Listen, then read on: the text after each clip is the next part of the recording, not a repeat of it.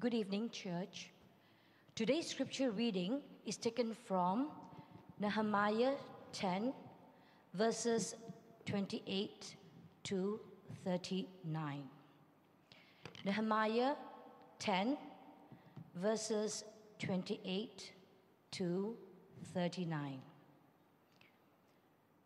The rest of the people, the priests, the Levites, the gatekeepers, the singers, the temple servants, and all who have separated themselves from the peoples of the lands to the law of God, their wives, their sons, their daughters, all who have knowledge and understanding, join with their brothers, their nobles, and enter into a curse and an oath to walk in God's law that was given by Moses, the servant of God, and to observe and do all the commandments of the Lord our God and his rules and his statutes. We will not give our daughters to the peoples of the land or take their daughters for our sons. And if the peoples of the land bring in goods or any grain on the Sabbath day to sell, we will not buy from them on the Sabbath or on a holy day. And we will forego the crops of the 7th year and the exaction of every debt. We also take on ourselves the obligation to give yearly a third part of a shekel for the service of the house of our God, for the showbread, the regular grain offering, the regular burnt offering, the Sabbaths, the new moons, the appointed feast, the holy things, and the sin of offerings to make atonement for Israel, and for all the work of the house of our God. We, the priests, the Levites, and the people have likewise cast lots for the wood offering, to bring it into the house of our God, according to our fathers' houses, at times appointed, year by year, to burn on the altar of the Lord our God, as it is written in the law. We obligate ourselves to bring the first fruits of our ground and the first fruits of all fruit of every tree, year by year, to the house of the Lord, also to bring to the house of our God, to the priests who minister in the house of our God, the firstborn of our sons and of our cattle, as it is written in the law, and the firstborn of our herds and of our flocks, and to bring the first of our dough and our contributions, the fruit of every tree, the wine and the oil, to the priests, to the chambers of the house of our God, and to bring to the Levites the tithes from our ground, for it is the Levites who collect the tithes in all our towns where we labor. And the priest, the son of Aaron, shall be with the Levites when the Levites receive the tithes. And the Levites shall bring up the tithe of the tithes, to the house of our God, to the chambers of the storehouse. For the people of Israel and the sons of Levi shall bring the contribution of grain, wine, and oil to the chambers where the vessels of the sanctuary are, as well as the priests who minister, and the gatekeepers and the singers. We will not neglect the house of our God. This is the word of the Lord. Thank you, Auntie Charlotte. Good afternoon. I see some new faces around. Welcome to All Saints English. Maybe your face is new to me because I haven't seen you before, because I'm usually with the youth upstairs. I'm Joseph. I'm the youth pastor here. I bring greetings from Pastor Darren as well, who is here. Let's just pray as we come together today. God, we thank you for this time that we have. We just pray that as we continue in this series on Nehemiah, that, Lord, you speak into our lives, that, Lord, you allow us to just learn what it means to become a community that is committed to you, to learn what it means to love you in all our lives, to learn what it means to be surrendered to you. In Jesus' name we pray. Amen. In life, we all make commitments, right? And we make commitments of varying degrees. We agree to meet someone for a meal, we arrange a work meeting, we go out with our friends, and we then, along the way, we make bigger commitments, right? Like volunteering somewhere, buying a car, getting on board with an insurance plan, purchasing a house, and then we make the bigger life commitments like marriage, parenthood, and to disciple someone. And the Bible is not shy about the need for commitment, right? We hear verses like, whoever wants to be my disciple must take up his cross and follow me. There shall be no other gods before me. Observe the Sabbath and keep it holy. See, commitment is an inevitable call of our lives of discipleship. Yet it's something that sometimes it comes across as almost being cliche because we hear it over and over again. In fact, we hear it so often that it can sometimes come across as legalistic. It can sometimes come across as some rule that we have to follow. So before we dive into Nehemiah chapter 10 and look at what commitment means, I thought it would be good for us to take a step back and frame commitment in light of the gospel. See, the biggest commitment that anyone has ever made is not from us to God, but from God to us. And that is the very foundation of the gospel. Because if we were to live by only what we do, we would fail. We would be condemned. Right? Paul tells us in Romans that by the law, we would all be judged guilty. For it is only those who obey the law who will be declared righteous. But in seeing our weakness, knowing that we alone will fail, God commits to send his only Son, Jesus Christ, to die for our sins. Now we know that verse that says that whoever believes in him will not perish but have eternal life. And by the blood of Christ, all who believe in him and confess in his name, he gives the right to become a child of God. This is God's ultimate commitment to us. Or as the book of Hebrews puts it, this is the new and better covenant that we enter in by the blood of Christ. And the beauty of the new covenant is that God is the initiator. He is the author and the perfecter of our faith. God is the one who says, I will establish a new covenant. God is the one who says, I will put my laws into their minds and write them on their hearts. God says, I will. And when the initiative comes from God, that frees us from the burdens of this world that says you need to earn what you get. That the covenant that we enter into, because it comes from God, it frees us from needing to prove ourselves. But this does not remove the fact that we have a commitment to make. You see, the grace that God gives us, the grace that he pours into our life is not licensed to sin, right? Instead, this commitment that we talk about, it's not about proving ourselves, but it is instead about surrender. It is instead about how we respond to the grace that God has given. It is about how we decide to respond to how God loves us. If we could put it into an analogy, I wanted to put someone here with it. I used this analogy in cell recently, but follow along with me. Imagine someone here is standing here, and wrapped around him, right, is a rope. Just imagine those thick ropes that are just wrapped around the whole person like a cocoon. Okay, and then at the end of the rope, someone takes a padlock and locks that rope tight.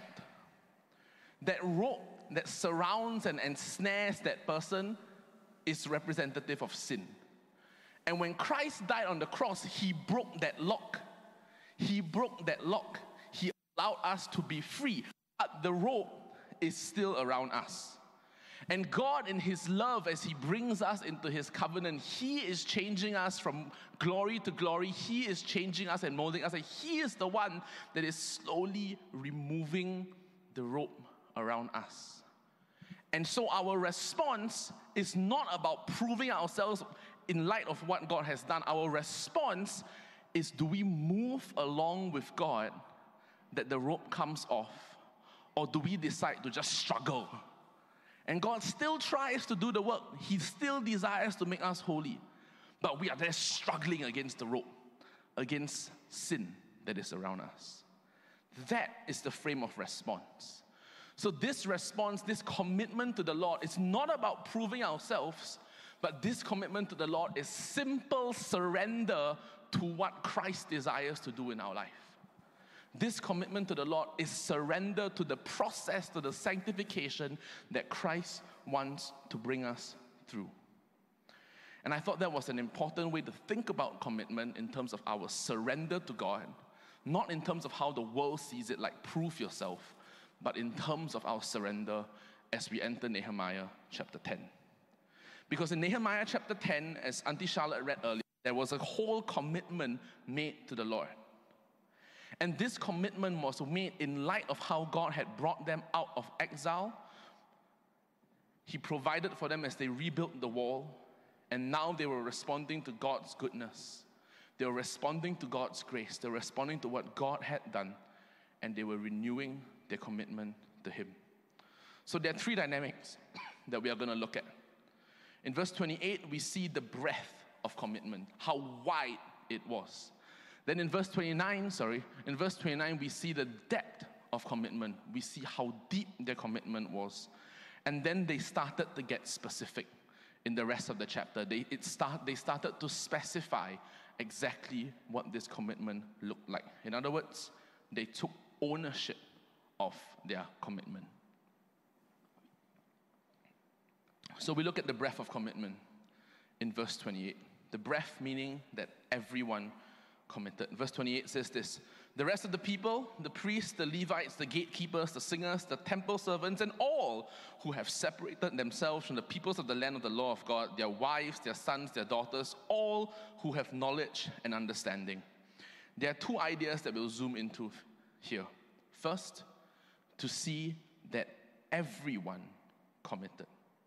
Everyone committed. The first 27 verses of this chapter that we didn't read earlier are a list of names of people who sealed the covenant. But those names were not the names of everyone there. They could be seen as perhaps representatives of the family. They could be seen perhaps as the leaders. But it did not mean that the rest of the people were exempt from it. It was not the case that the rest of the people left the leadership to do their own thing. Instead, in response to what they had seen and what they had received from God, they responded in tandem with the leadership. And we know this by that opening phrase, the rest of the people, and by that phrase, all who have knowledge and understanding. That it was not a commitment simply made by the leadership. It was not a commitment made by all those who were in charge alone, but it was a commitment they made together. And the Bible speaks today, it describes it like this: this commitment was not a vague statement, formally assented to, meaning subscribed to by a vast and nameless crowd, but one which was signed by responsible people who, before they added their name and personal seals, had ensured that those they represented shared their determination to please God by honoring and obeying His word. In other words, there is a lesson here for both those of us who lead and those of us who are in the congregation. That as a leadership, yes, those of us who are in leadership positions, we must seek the Lord and receive the Lord's vision, and we have a role to play to rally the congregation to the vision. But like that saying goes, that it takes two hands to clap, and any vision can only be put into motion when everyone sees that the leadership is God appointed, they trust that the vision is God given. And as such, both leaders and the people can then run together to surrender to the vision that the Lord has put in front of them and find their role in it. Because when verse 28 says, the rest of the people, that as much as this commitment was made by the whole community, it was equally personal. This commitment was personal in that everyone in the community had set their minds to it. But the important thing is that it was personal, but it was not individualistic. It was a personal commitment that every individual made, but it was not, you do what you want to do, I do what I want to do. No, it was everyone saying, we have seen what the Lord has done. I want to respond to what the Lord is doing. I am making that commitment myself. And therefore, I look around and I see that everyone is making that same commitment. And in that alignment, they surrendered to God. Gary V. Smith, a professor of Christian studies at Union University, points this out. In this covenant renewal ceremony, the people decided not just to say that they were sorry for their past sins, or they would try to do better at following God's covenant instructions in the future. These believers wanted to challenge one another with a deeper and firmer commitment of faithfulness to God on a few key issues that were of central importance to the community. And as we think about what this means for us as a community, the challenge is for us, can we see ourselves becoming like this community of commitment in Nehemiah? How beautiful would it be if every one of us here responded to what the Lord had done in our lives and made an individual commitment, a personal commitment, and each of us in that alignment made that same commitment as a community. To get there, it requires us to reflect on two levels. Personally, do we see that commitment is proper response to what God has done? That it's not about who we are, it's not about what we think our strengths and our weaknesses are, but it is about how we are responding to the grace of God. And on that note, do we then need a gospel refresh? Do we then need to see anew, to be reminded of His great love for us, such that we will be willing to commit the same? And then on a community level, do we look around and be willing to challenge each other to do the same? That was the breadth of commitment in Nehemiah chapter 10, where the whole community made personal commitments, but they made it as one. Then we look at the depth of commitment. We'll see that their commitment to the Lord was wholehearted. It was not wishy-washy. It was not halfway. It was deep. Verse 29 says this: they joined with their brothers, their nobles, and entered into a curse and an oath to walk in God's law that was given by Moses, the servant of God, and to observe and do all the commandments of the Lord our Lord, and His rules and His statutes. That such was the seriousness of their intention to walk with God, that they did not just enter into an oath, they entered into a curse and an oath to God. Anglican scholar John Goldingay puts it this way: the oath is a solemn promise made in God's name. The curse is a prayer for trouble to come on them if they fail to keep their pledge. This is not them saying that they were perfect. In fact, as we're going to check out in Nehemiah chapter 13 next week, they broke every single thing that they committed to God. But I'll leave Pastor May, we'll talk about that. But such was their commitment and their seriousness to God, that they so wanted to have nothing else to do with the world, that they said, God, I not only promise and I not only will endeavor to live the way you want me to live. If I don't, Lord, come and punish me. In fact, I love the nickname that John Goldingay gave to this chapter in his commentary. You know the phrase, put your money where your mouth is? He made a pun on it. He labeled this chapter, put your life where your mouth is. That was the depth of their response to the Lord. Remember that how all this started in last week's sermon, back in chapter 9, in verse 38. They had thought about how God had brought them through. They thought about the faithfulness of God. They thought about who God was. And they wrote, and at the end of that chapter, it says, because of all this, we make a covenant, we make a firm covenant in writing. And here, the interesting thing is on that word covenant. Because it's translated in the English as covenant, but in the Hebrew, there's a different word for this word that is translated covenant than for the previous 2 times in chapter 9 that another word for covenant was used. And the previous 2 times, that word is the more typical word that they use for covenant. And the reason why they wanted to change the word here, even though it's translated in English as covenant, is because they wanted to distinguish between the covenant that God made with his people against what is our firm response to what God had done. Because the previous 2 times in chapter 9, when the word covenant is used, it refers to the covenant that God made with them. But this was their firm, solemn response to God. And it recognizes that this commitment was proper response. Put in another way, it is an acknowledgement that the life that they desired to live was not about them earning salvation, but it was in response to salvation. That they so wanted to honor God for who he was and for what he had done, that they committed not only to say that they would endeavor to follow and carry out his commands all the days of their life, but that they wanted it to be that if they don't, may judgment come on them to remind them of the need to stay in the grace of God. This was the level of commitment that the community made. And the second part of verse 29 points this out. It was to observe and do all the commandments of the Lord.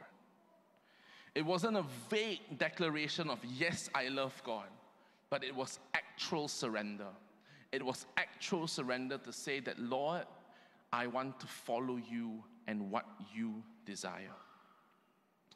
We must all be challenged to recognize that this Christian life is not about subscribing to a set of beliefs.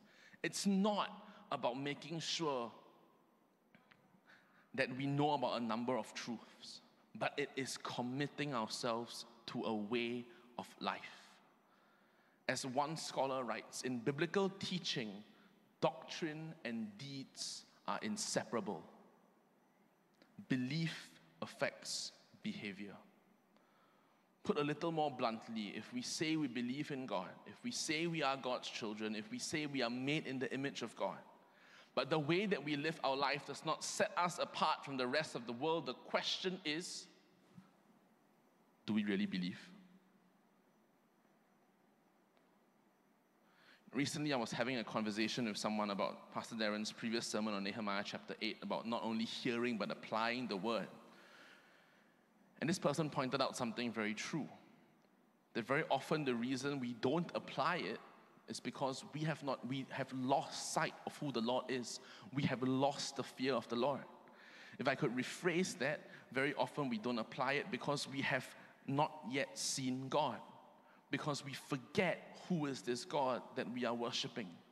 And remembering who is this God is what is going to trigger that change in us. As Paul says in 2 Corinthians chapter 3, and we all with unveiled faces contemplate the Lord's glory, are being transformed into his image with ever increasing glory, which comes from the Lord, who is the Spirit.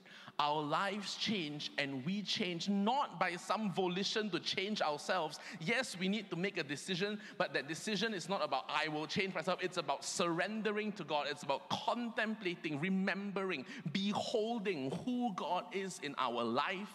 And that, when we look at something and we are caught in awe, we will be changed with ever increasing glory to become like him. For the Israelites, their belief was reflected in their commitment to the lifestyle that God had called them to. It was reflected in their desire to see God glorified. Is it the same for us? That was their depth of commitment.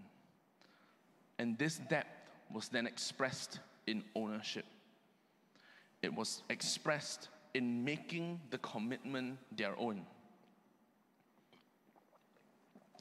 Because very often the easy thing is the very beginning. The easy thing is to say yes, but the difficult part is living that out. And that's exactly what the Israelites did. In broad strokes, the Israelites took ownership of what they were going to do, of what commitment looked like, in two buckets: to do, don't do, and to do. To don't do, and to do. Verse 30 and 31 say this: "We will not give our daughters to the peoples of the land, or take their daughters for our sons. And if the peoples of the land bring in goods or any grain on the Sabbath day to sell, we will not buy from them on the Sabbath or on a holy day, and we will forego the crops of the 7th year and the exaction of every debt."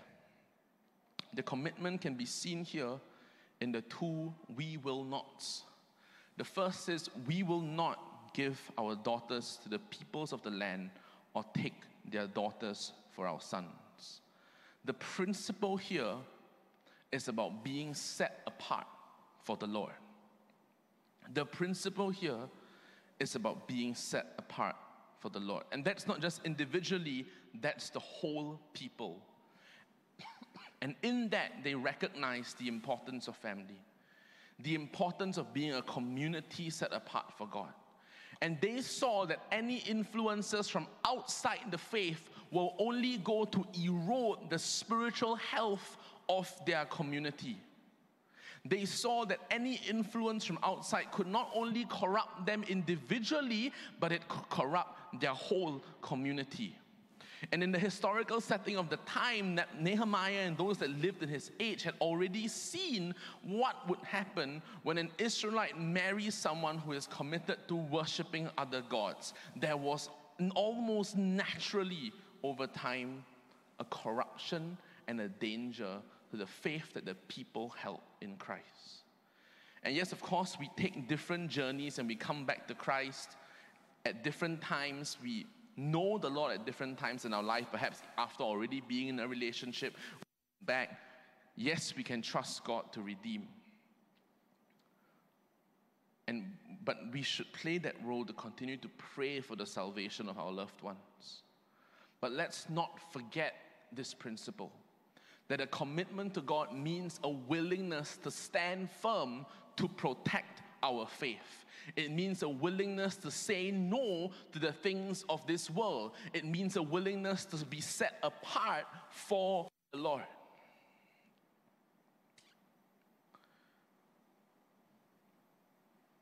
The second "we will not" says we will not buy from them on the Sabbath.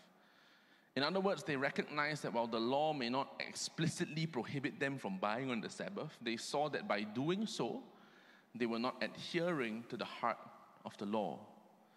So the principle is about a day being set apart for the Lord.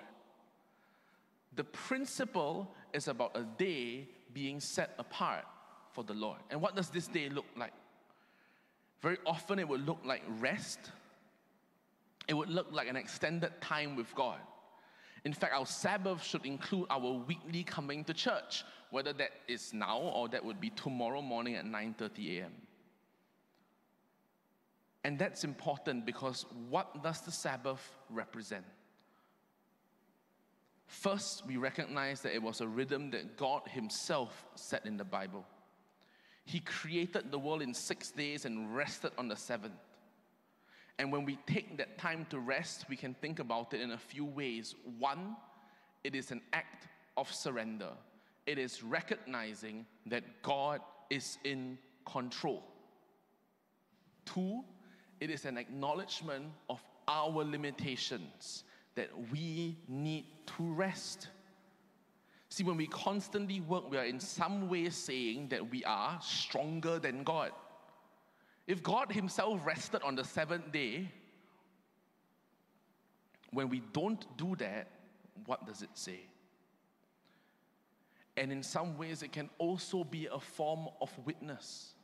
When this whole world wants to work and work and work and work, say we are resting. Why? Because we trust in the Lord. And that whole thing reminds us that what we are entering into our whole Christian lives are pointed towards an eternal rest in Christ. So the application is about basically a 24-hour period that we take to rest and we take to spend time with the Lord. It doesn't need to be a calendar day. Perhaps it can be 5 p.m. on Saturday, it starts with service, and it ends on 5 p.m. on Sunday. The practicalities, we can go and work out. But the idea is that we commit to this rhythm that God has put forward. So we will not give our daughters, we will not buy on the Sabbath, and then they said, we will. Verse 32, we take on ourselves the obligation for the service of the house of the Lord. We see here specifically that the Israelites became concerned with the house of the Lord, with the physical place that they worship God. That's not to say that worship doesn't happen in the rest of our lives, or that the rest of our lives are not worship unto God, but they recognized that there was a special place in the order of worship, in the ecosystem of worship, that belonged to the physical place where they worshiped God. And to this, they made it their responsibility to see God glorified by supporting the work of the house, where they gave a third part of a shekel for the service of the house of God. And this contribution allowed those serving in the house of the Lord, the Levites, to acquire the things required for worship: the showbread, the grain offering, the burnt offering, and so on, as we'll see in the chapter. So in that way, we see them taking responsibility for the Lord's house. Our application is simple. It's about tithe and service. It's about tithing, remembering our tithe to God, and serving in the Lord's house. That's what they committed themselves to do. The other idea, I love that it says we obligate ourselves to bring the first fruits of the ground and the first fruit of all fruit of every tree year by year to the house of the Lord. They dedicated themselves to bringing the first fruit. The first. Not the leftover, the first.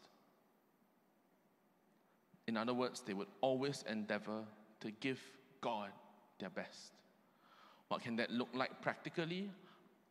Perhaps we need to look at our schedules and arrange such that God gets the best of our time. God gets the first fruit. The principle and the application is about giving our best to the Lord. And so in these two simple points alone, reflecting on them should challenge the way that we carry ourselves. What are the things that we need to not do, or perhaps to stop doing, to guard our lives for Christ? To recognize that we are a people called to be set apart for God. And equally, what are the things that we need to start doing?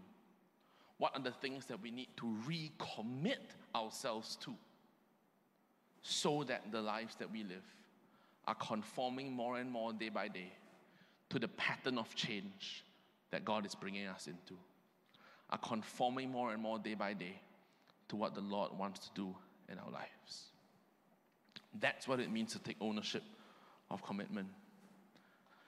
In other words, Nehemiah 10 paints a beautiful picture.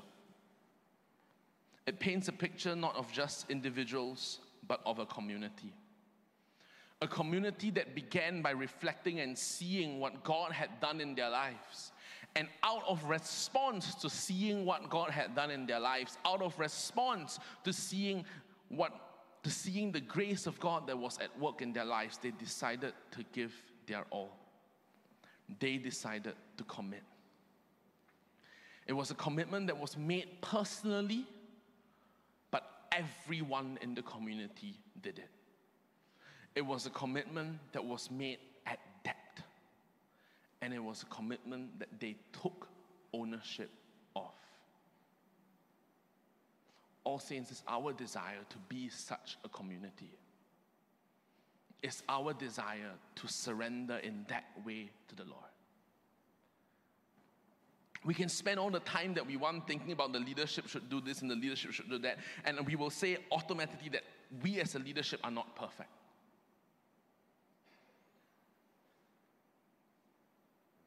But the question that we need to ask ourselves is simply, what is God calling us to? Do we see what God is calling us to? Do we see the work, the grace that is already at work in our midst? Do we see God's hand at work all throughout our community? Carl shared about Isaiah and Dean earlier, the baptisms that we have celebrated this year. Are we willing to respond to what God has done and surrender and become and rise up to be a community of commitment? As the worship team leads, I just want to invite all of us to stand.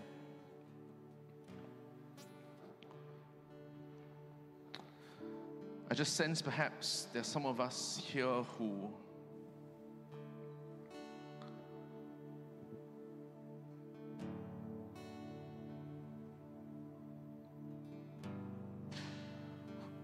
you are struggling yourselves and you're saying the spirit is willing but the flesh is weak.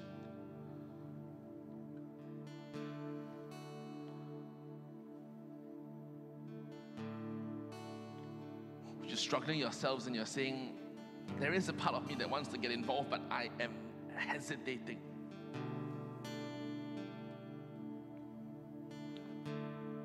I just sense the Lord saying, it's not about your strength. It's not about what you think you can do. It's not about who you are or who you think you are.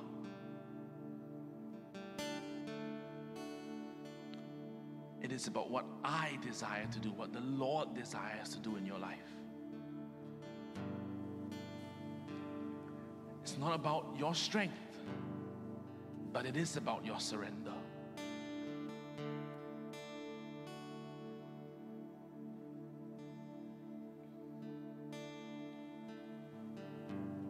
I just want to invite us into this time of surrender now.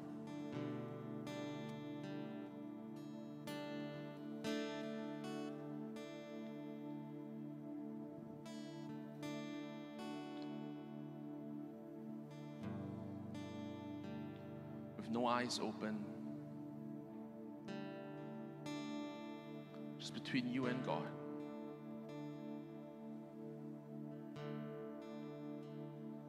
If you're sensing, if you are just desiring in you to surrender, I want to encourage you to do that right now.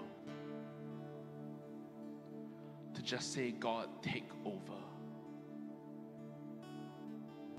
To say, God, I don't know how to do it. I don't have the strength to do it. But if you are calling me, I will answer.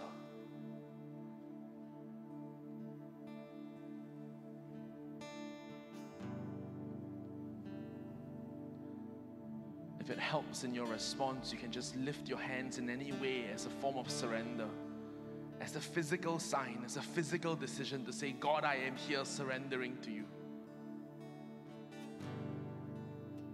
Yeah, if this is speaking to you right now, I just want to invite you to just raise your hands in any way, but just raise it as a form of surrender to the Lord. Don't need to look around, just between you and God. Just surrender to Him right now. Let's respond with this together. And if you're calling me, and I will answer. And if you're bidding me to come, and I will come. And if you're leading me in a deeper waters, may I not refuse. Jesus, I come. Jesus, I come. I surrender. And all for your glory, I give my life. Here in this moment,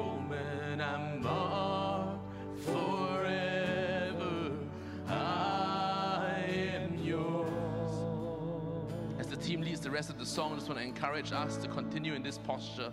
Just lift your hands to God right now. To say, God, we surrender to you. As the team takes over. And if you're drawing me closer, if you're lifting me higher, if you're bringing me into greater purpose, may I not refuse. Oh,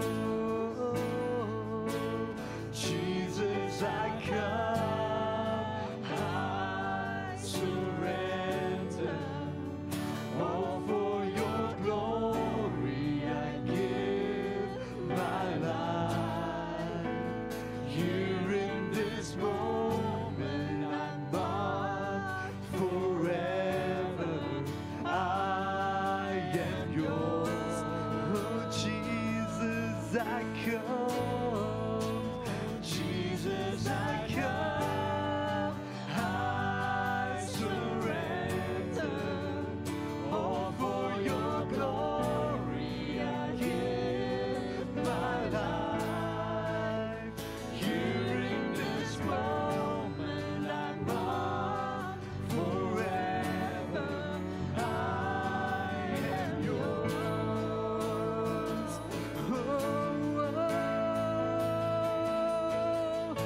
Worship you, Lord.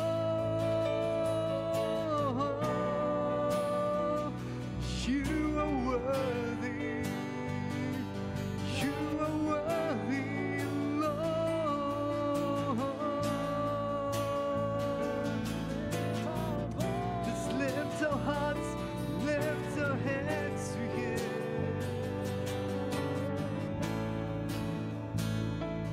Just a glimpse of your glory, and in my heart I know that I won't let go. No, I won't let go. Just a taste of your goodness, and in my heart I know I'm not letting go. I'm not letting go. Just a glimpse of your glory, and in my heart I know that I won't let go. No, I won't let go. Just a taste of your goodness, and in my heart I know I'm not letting go. I'm not letting go. Don't hold back. Let's just surrender right now. Let's lift our hands. Jesus, I come. Jesus, I come. I surrender. And all for your glory, I give my life. Here in this moment, I'm marked forever. I am yours.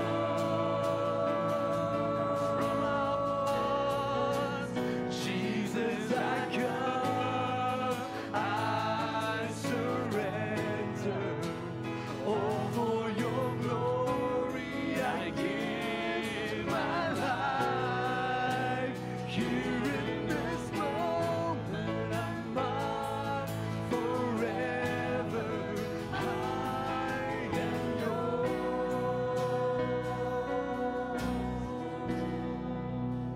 Jesus, I come. I surrender. All for your glory, I give my life, Lord. Here in this moment, I'm marked forever. I am yours. Yes, Lord, let this be a different day. Let this be a different day, Lord. Let this be a day where we have decided to surrender to you. Decided to give you all glory and praise. Lord, we are sorry for the times when we have left you behind. We're sorry for the times when we have let fear come in our way. But right here, Lord, right now, we surrender to you. We say, Lord, take over in our lives. Hand over to Pastor Gilbert for the benediction.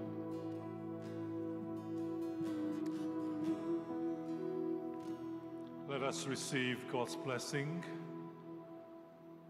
Unto God's mercy and protection we commit you. The Lord bless you and keep you. The Lord make his face to shine upon you and be gracious unto you. The Lord lift up the light of his countenance upon you and give you peace. And the blessing of God Almighty, the Father, the Son, and the Holy Spirit be among you now and forevermore. Amen.